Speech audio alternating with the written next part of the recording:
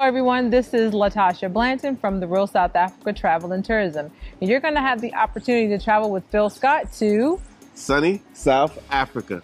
You guys are going to have the opportunity to come to Johannesburg, and you guys are going to be coming to Durban. And we're going to set it up perfectly. It's going to be like a luxury experience for you guys. At the same time, you're going to be getting some culture. And of course, you're going to get an opportunity to talk to Phil, hang out with Phil, and get his views on Africa and South Africa. You're also going to get an opportunity to explore the lifestyles here that are available in South Africa. And we're going to do all that for you in an amazing 10 days. We do hope that you go to the website and book, because we do look forward to seeing you here. Absolutely. Our website is therealsouthafrica.com. Go there, scroll down. You'll see a picture of Phil, and just go ahead and book there. So we'll see you here in what we like to call sunny South Africa.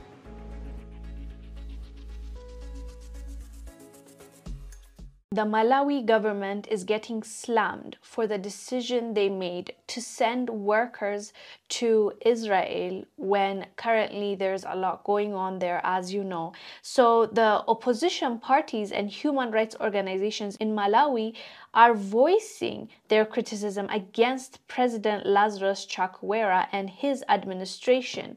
They sent 221 young workers, and there are two arguments that are going on right now why people are against this move. The first one is the opposition parties and also the human rights activists. What they are more upset about is the fact that the government is sending these young workers to a place where it's not safe because of what is going on right now, the conflict.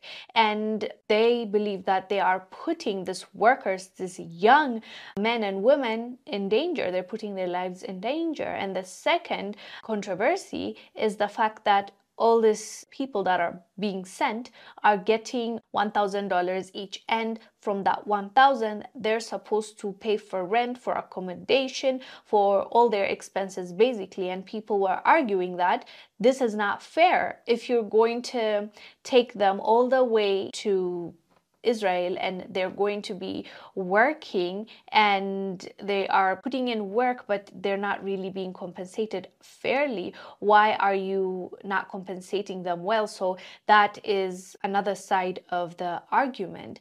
But some people on social media, I've been reading on the comment section, they are actually happy with what the government did, and their argument is that these young workers, they're not even going to get a job in Malawi. If they are going to get a job in Malawi, they're not going to get that amount even after they pay all the expenses and all the accommodation.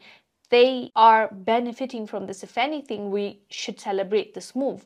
I don't know about that, because why, if this is such a great move, why did the Malawi government need to do this in secret? It was a very hush-hush deal that was made, and that's also why people are upset, because why did you need to make it a secret? Why did you move in the shadows if it's such a great opportunity for these men and women that you have just sent to a place that is no longer considered safe to live at and to work at? So anyways, fam, let us know down below what your thoughts are about this situation.